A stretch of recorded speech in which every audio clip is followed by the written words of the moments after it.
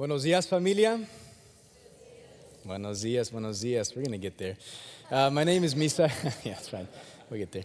My name is Misael Gonzalez. If we haven't met yet, I'm so grateful to be here. I'm one of the pastors here as well. But most of my time is spent in Tulsa. So it's an honor and a privilege just to hang out with you guys whenever I can. Our senior pastor, Chris, is in Tulsa right now preaching over there, so that's really cool. And, I don't know if you guys know this, but next month is like my 2-year anniversary here, which is kind of cool. Yeah, so that's kind of nice. I'll copy it. Really, I just consider it the month of celebration when, like, my Facebook followers, like, doubled in size. Like, that's what I say. Because when I got here, like, all of you want to be my Facebook friend. And I was like, okay, so, like, doubled in size is incredible. So I'm just I'm grateful for that. Thank you for making me popular. So, a lot of times when I come here, you guys are asking me, Misael, like, tell us about the Mission Church. Like, what is La Misión Iglesia doing? Like, tell us stories, give us stats. And it's like, well, okay, I'll give you some. And really what I want to do is I want to show you a picture that really goes with the sermon this morning, but also just gives you some context of what's happening in Tulsa. And so here's a picture that I want you to see. And this picture right here means so much to me. And I want to just show you why. So on the screens, I don't know if you can tell, it's a little bit blurry, but the screens have English and Spanish because this was during Easter. And we had a fully bilingual service during Easter, so I preach in English and in Espanol all at the same time, so just going back and forth, which is super fun. In this picture, you can see some musicians. You can see a new vocalist that we have that God has provided, so I'm so grateful for that. In this picture, you can see a couple more to the right, so one that has her hands up like this, and then her husband's actually to her right. That's a new family from Nicaragua that showed up to Tulsa, found our church, and that was their first time there. So that was super cool. I was like, man, we sponsor children from Nicaragua. That's awesome. But then this couple right here, this man and this woman right here, are so dear to me. They are just a transient couple, a homeless couple that I've known for almost a year now. And I remember when I first met them, the man was kind of in a tough spot. And so we talked and we talked and we talked. And this guy's a believer, which is amazing. And so he's a believer, and we were just talking for a long time. But it was about 6 or 8 months ago. He got into some trouble, and he went to jail. And so I'm sitting there, and I get the mail, and I see that I have a letter from him from jail. And I was like, oh, wow, I got mail. And so I looked at it, and I read it, and he was like, hey, Misael, here's what I did. Man, pray for me. Man, this is just what God is doing in my life. So I wrote back and I said, hey man, I love you, I'm praying for you, I'm with you, our church is with you. So I sent it, and he sent another letter back, and I said, okay, cool. So I read it, and in his letter, he's just telling me, he goes, Misael, I think God is using this time to really work in me. He said, God is using this time to mold me, to forge me, to purify me. God is giving me a new heart and a new mind and a new purpose in my life. And I want to read to you what he said, and I'm going to quote him here. He goes, Misael, I no longer want to continue to poison myself with sin, but I want to be purified by my Savior. And so as I look at this picture, I'm like, you have two people who can't speak to each other worshiping the same God in the same place. God is moving, and it's like, wow. We get to see that together. So I share that with you as well because we're kind of in this new series called Forged. And we're going to go back into our time in 1 Peter together.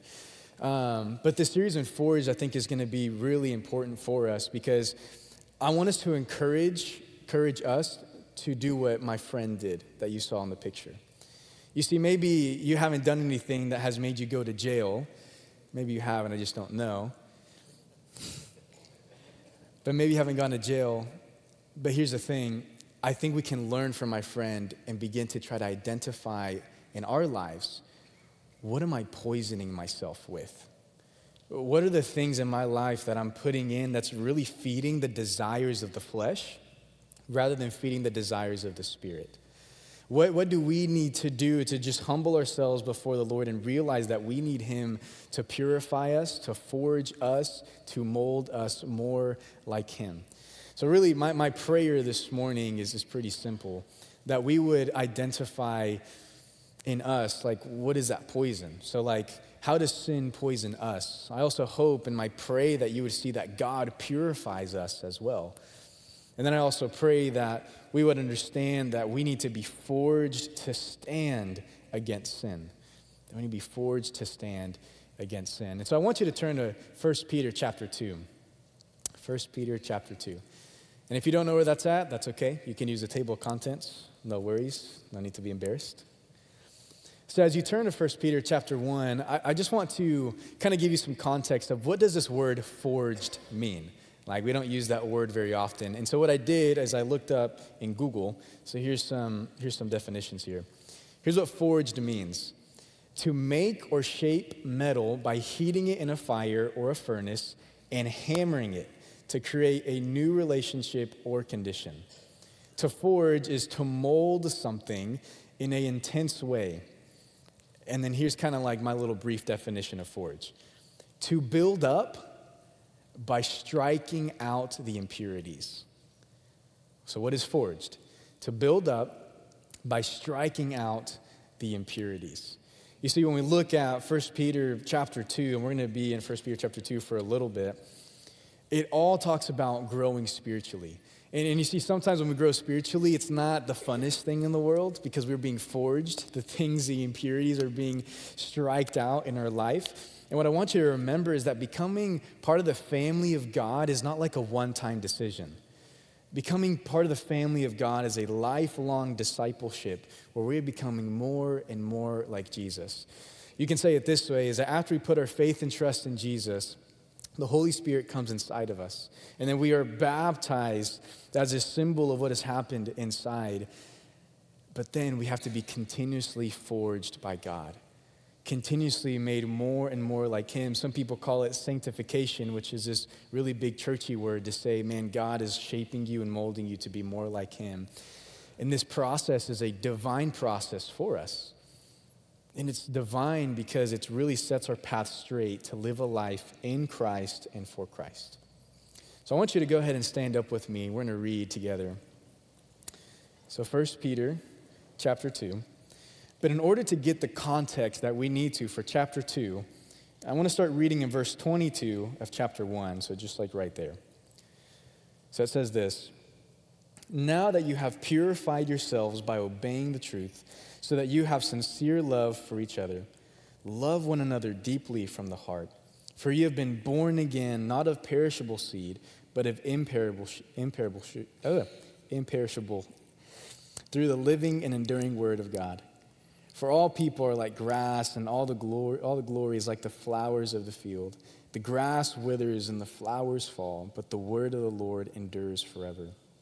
And this is the word that was preached to you.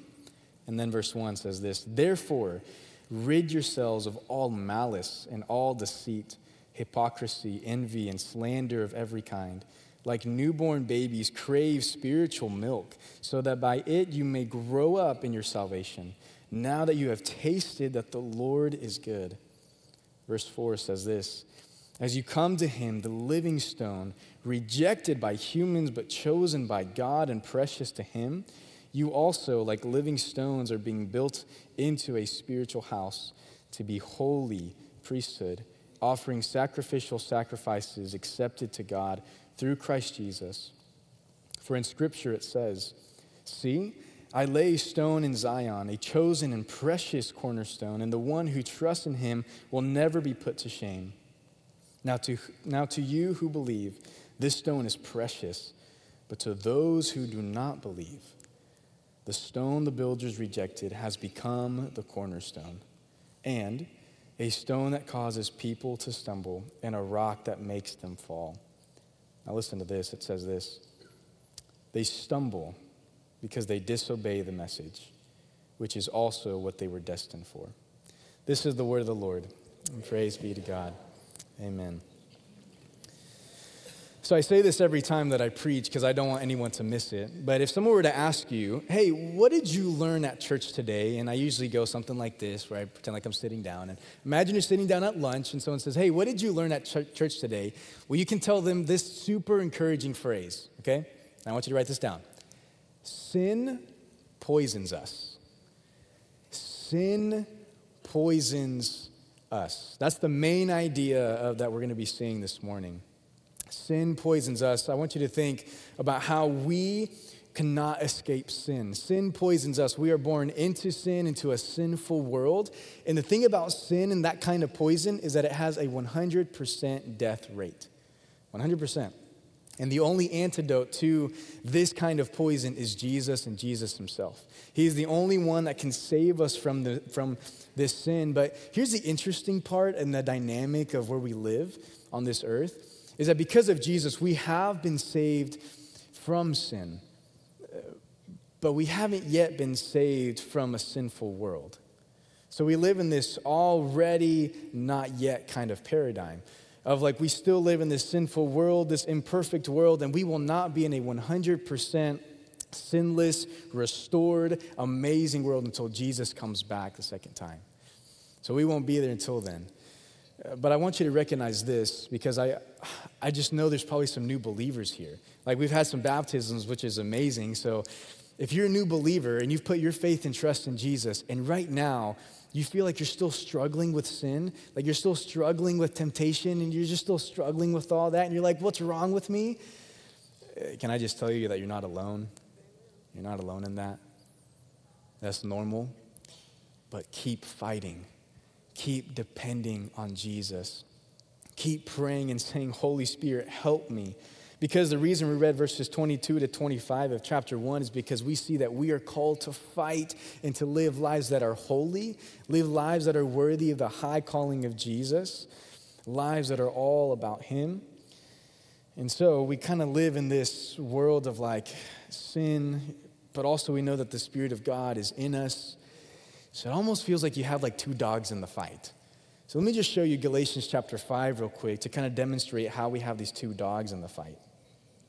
So Galatians chapter 5, verse 13, it says, you, brothers and sisters, were called to be free, but do not use your freedom to indulge in the flesh. Rather, serve one another in love. Verses 15 to 18 continues, this is why I say dog. It says, if you bite and devour each other, watch out or you will be destroyed by each other. So I say, walk by the Spirit, and you will not gratify the desires of the flesh. For the flesh desires what is contrary to the Spirit, and the Spirit contrary to the flesh. They conflict with each other so that you are not to do whatever you want. But if you are led by the Spirit, you are not under the law. There's these two dogs in the fight, and this actually kind of reminds me of my grandpa.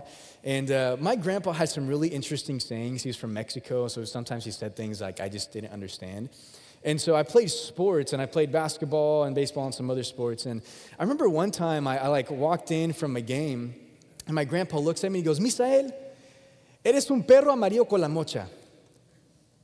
And I was like, huh? I was like, what does that mean? I said, what'd you say? He goes, eres un perro amarillo con la mocha. You know what that translates to?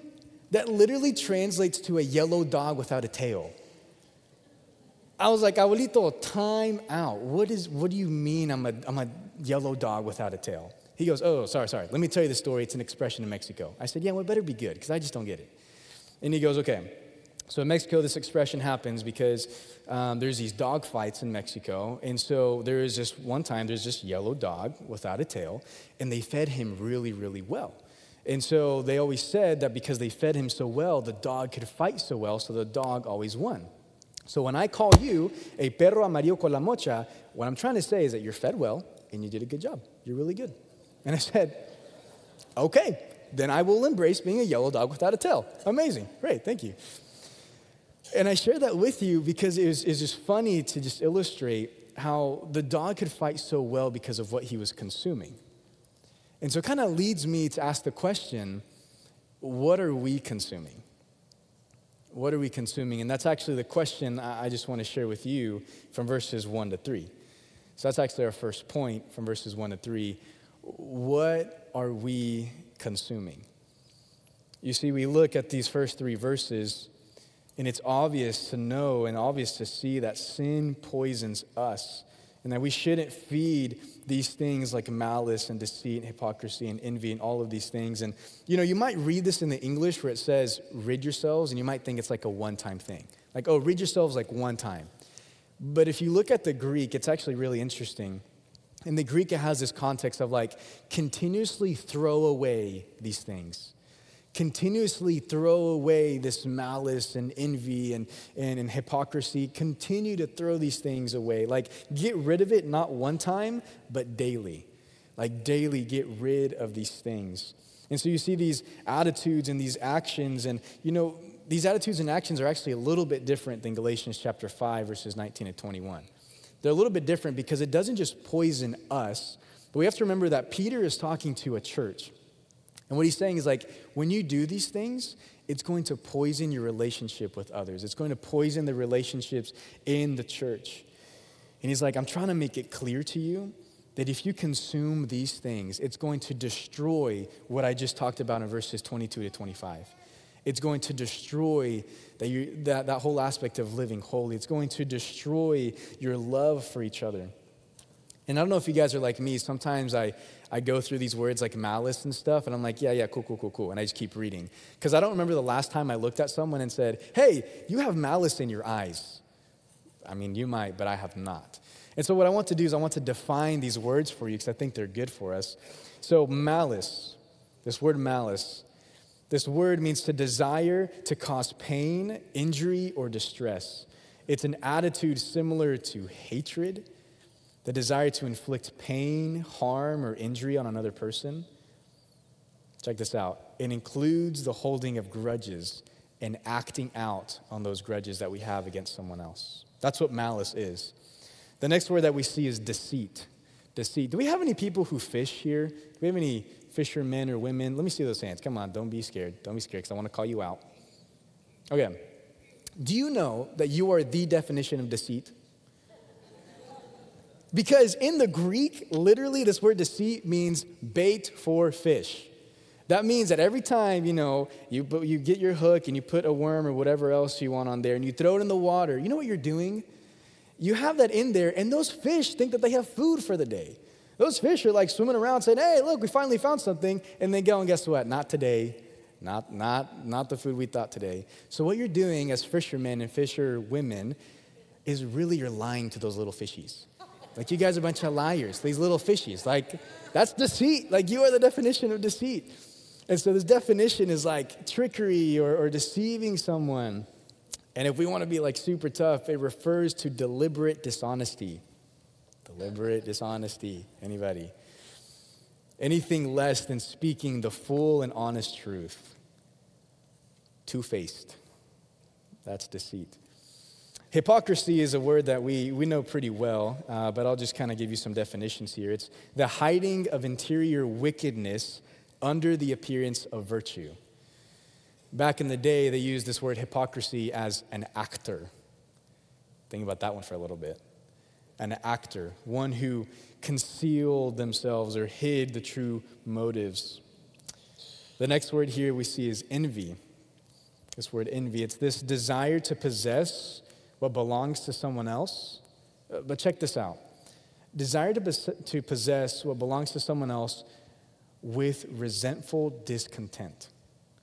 With resentful discontent. Envy is this feeling of displeasure produced by witnessing or hearing of the advantage or prosperity of someone else. Let me ask you this, and I really want you to answer this. What fuels envy? Like, what do you guys think fuels envy? Like, somebody shout some stuff out. Jealousy? Possessions? What else fuels envy? Pride? Those are good. So think about that. What fuels envy? Here's what fuels envy, including all those things. Comparison and discontent. Comparison and discontent fuel envy. And you see, whenever we are comparing ourselves, whenever we feel discontent, we kind of forget to say something really simple, and this is it. God, thank you. God, I'm really grateful. You see, because we're so focused on comparing ourselves and being discontent, we just forget to say, Lord, thank you for everything that I have. And I've had people come up to me and say, Misael, I'm just really content or discontent with my relationships. Misael, I'm really discontent with this. I'm really discontent with this situation. Misael, I'm really discontent with my walk with the Lord. And I just ask them a really simple question. I ask them, I say, okay, have you thanked the Lord? Have you said, hey, God, thanks? The reason I ask that question is because I truly believe that gratitude is the enemy of envy. Gratitude is the enemy of comparison. Gratitude is the enemy of discontent. And so we see that we shouldn't have this envy. We should rid daily ourselves of this envy with gratitude. The next thing that we see is slander. And not just one kind of slander, but slander of every kind. I didn't know there's more than one. Slander of every kind. You see, we're really good at picking up on slander. We see it in James chapter 4 all the time. But slander can be defined as like an evil report or speaking against someone. Or there's another definition of assaulting somebody's character. Assaulting somebody's character or reputation. You see, my friends, I ask this because I really just want to ask you, what are you consuming? What are we consuming that's poisoning ourselves from the inside, that's poisoning our relationships? And I want to ask you this because these are the kind of things, this is the kind of poison that slowly kills. It's the kind of poison that will slowly kill your home, slowly kill your relationships, and slowly kill our churches. I don't know if you've noticed, but our churches are experts at division and not very good at healthy biblical multiplication. They divide and divide rather than saying, no, the biblical ways is multiply and multiply and multiply. But these are the things that slowly kill and cause division. And you see, as believers in Jesus, we need to continuously throw these things away. Why? Because they're not nourishing us. They're not growing us.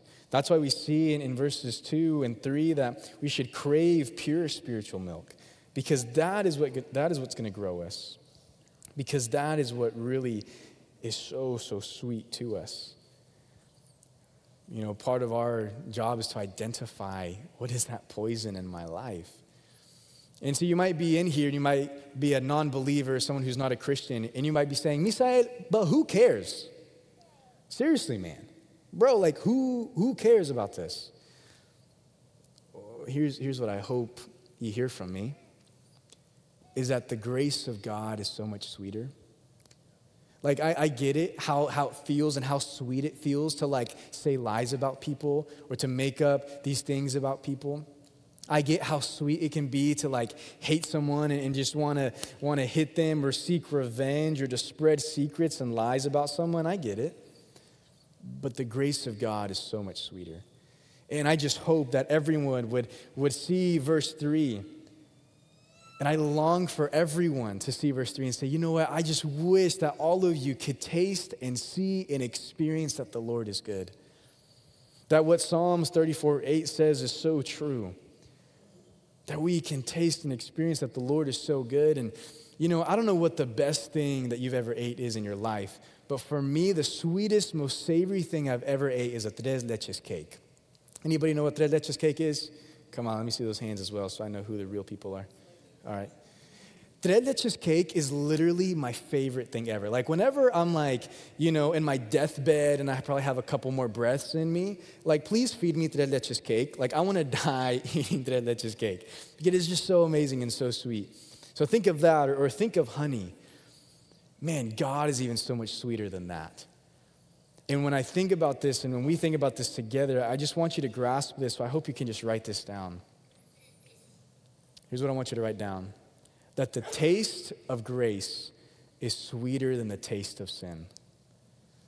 The taste of grace is so much sweeter than the taste of sin. You see, I get it. That sin can kind of taste sweet, and it can be like the little sin, or it can kind of be like the big sin, or the kind of sin where you kind of like stretch out, you know what I mean? But grace is so much sweeter than that. And so as believers, we should long to be nourished, and we should crave to be nourished by the Lord and by his word. And this word crave in verse 2 really is this context of, like, desire and depend this pure spiritual milk. Because think of a baby. Think of a baby who needs this milk, not because they just desire it, because they depend on it as well. So we should be these people who desire and depend on this spiritual nourishment from the Lord.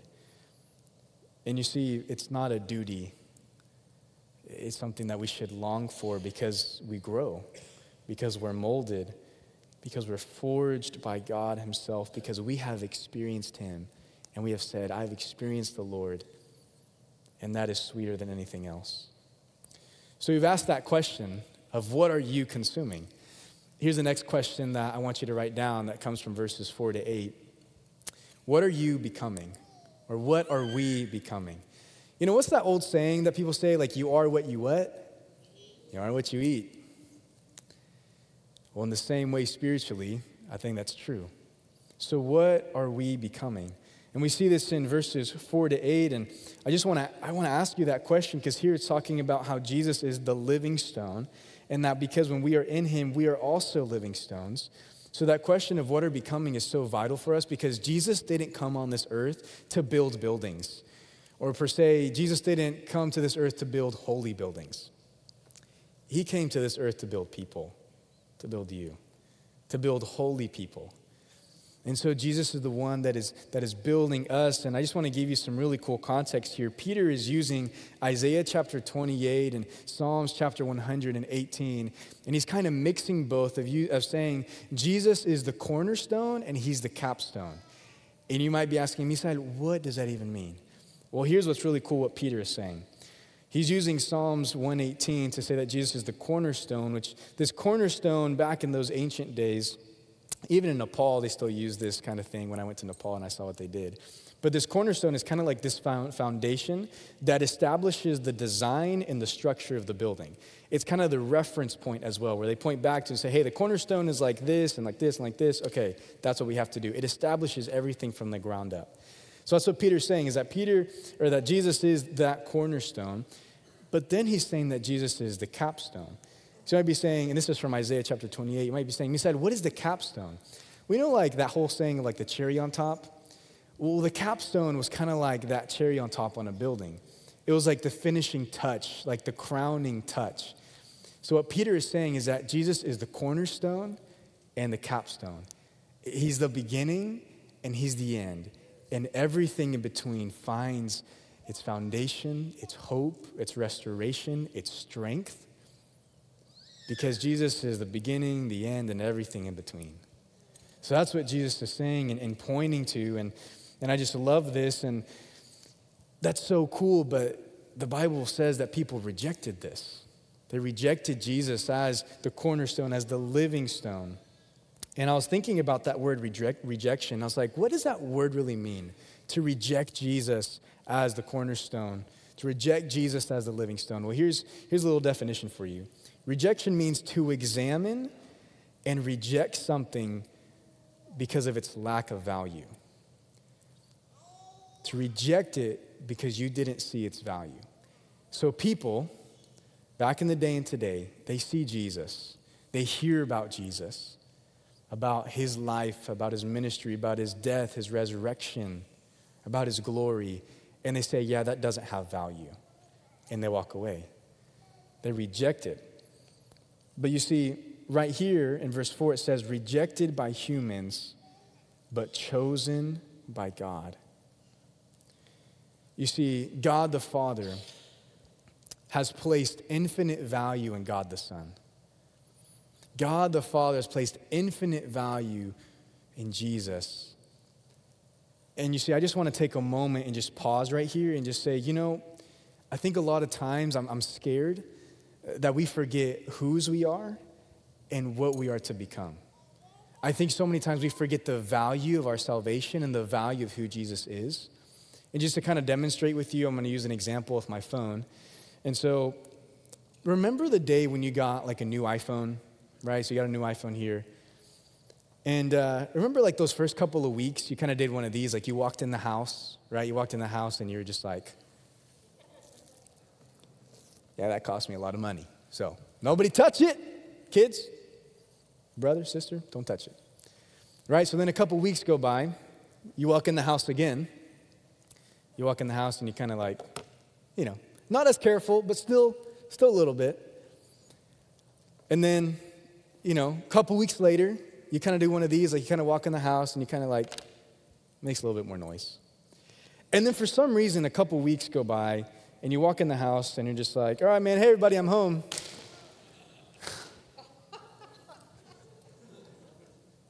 Yeah, take it in. I threw my phone. I share that with you because let me ask you this. Did the phone ever really lose its value? Or did I become numb to its value? Did I become numb to its worth? Did I become numb to what that phone is and how much it cost? You see, friends, familia, our salvation is precious. Our Jesus is precious.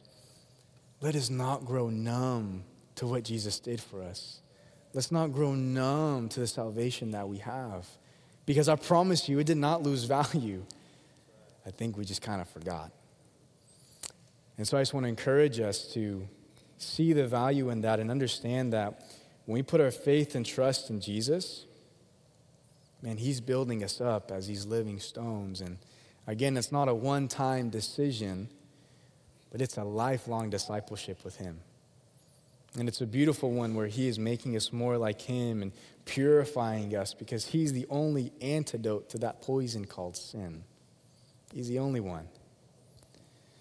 And what's so cool is that not only are we these living stones, but it says that we are this holy priesthood.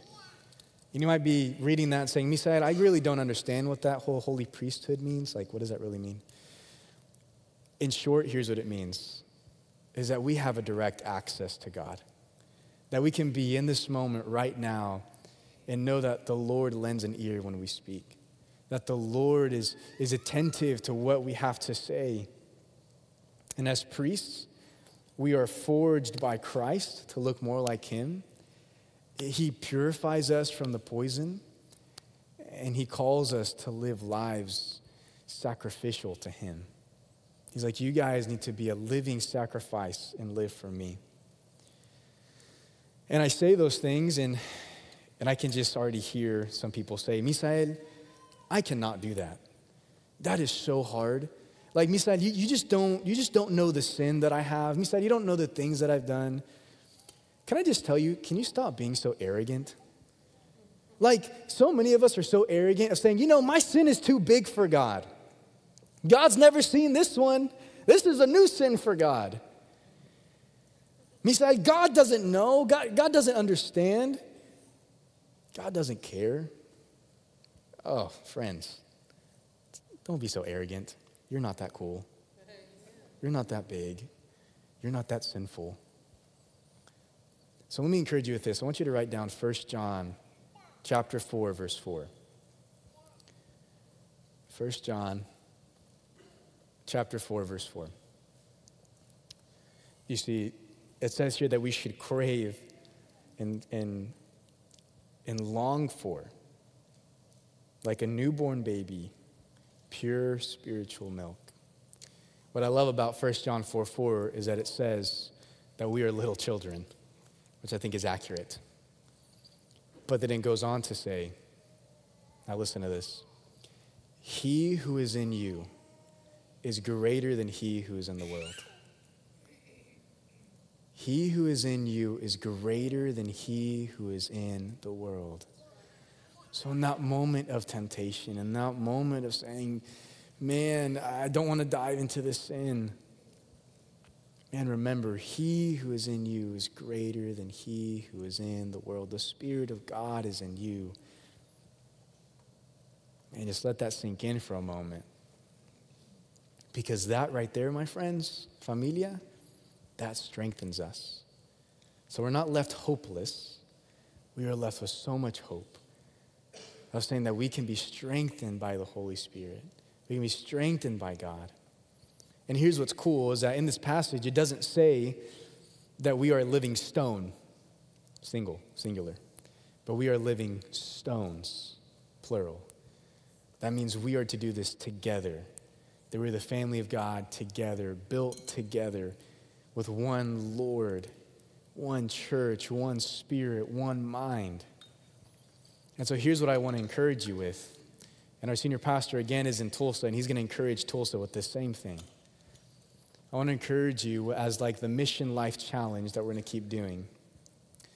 The encouragement is this, is find an accountability partner. Find an accountability partner. You see, we are strengthened by God, but we've been made in such a way that we need people around us to strengthen us when we just feel like we're super, super weak. Because some of you might be saying, Misael, I've just been eating a lot of junk food. Meaning I've been poisoning myself with this one sin. Though I am a believer, I just keep poisoning myself. Well, that's where you need people around you that can ask you two questions. Hey, what are you consuming? And what are you becoming? What are you consuming? What are you becoming? And this reminds me of Ecclesiastes chapter 4, verses 9 and 10, where it says this, it says, two are better than one, for they have a great reward for their toil. For if they fall, one will pick up his fellow. But woe to him who is alone and has no one to pick him up.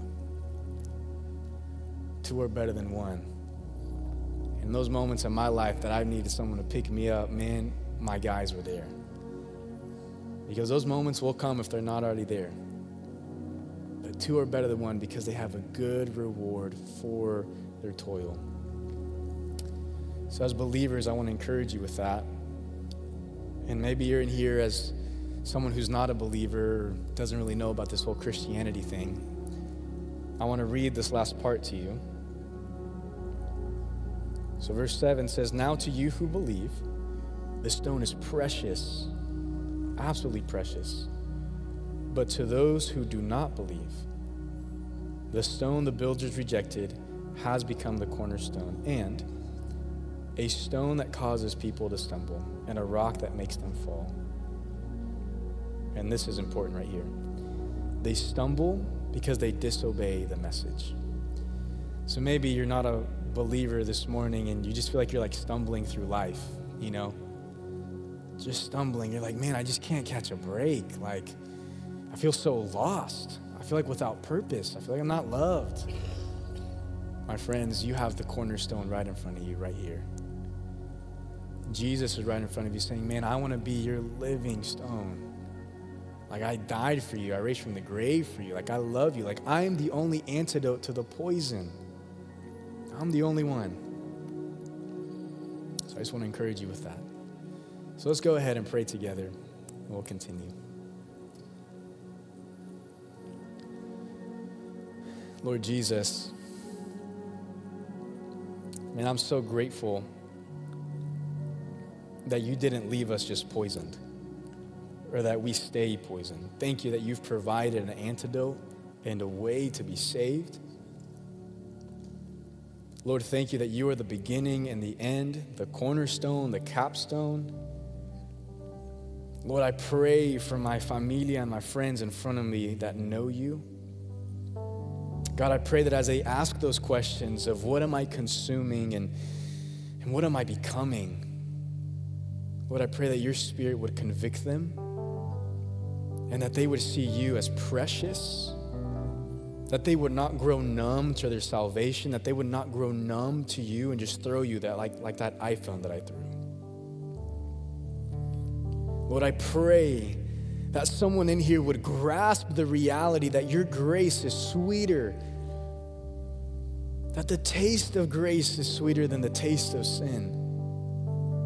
Lord, I pray that they would acknowledge and embrace that they are a living stone, that they are a holy priesthood,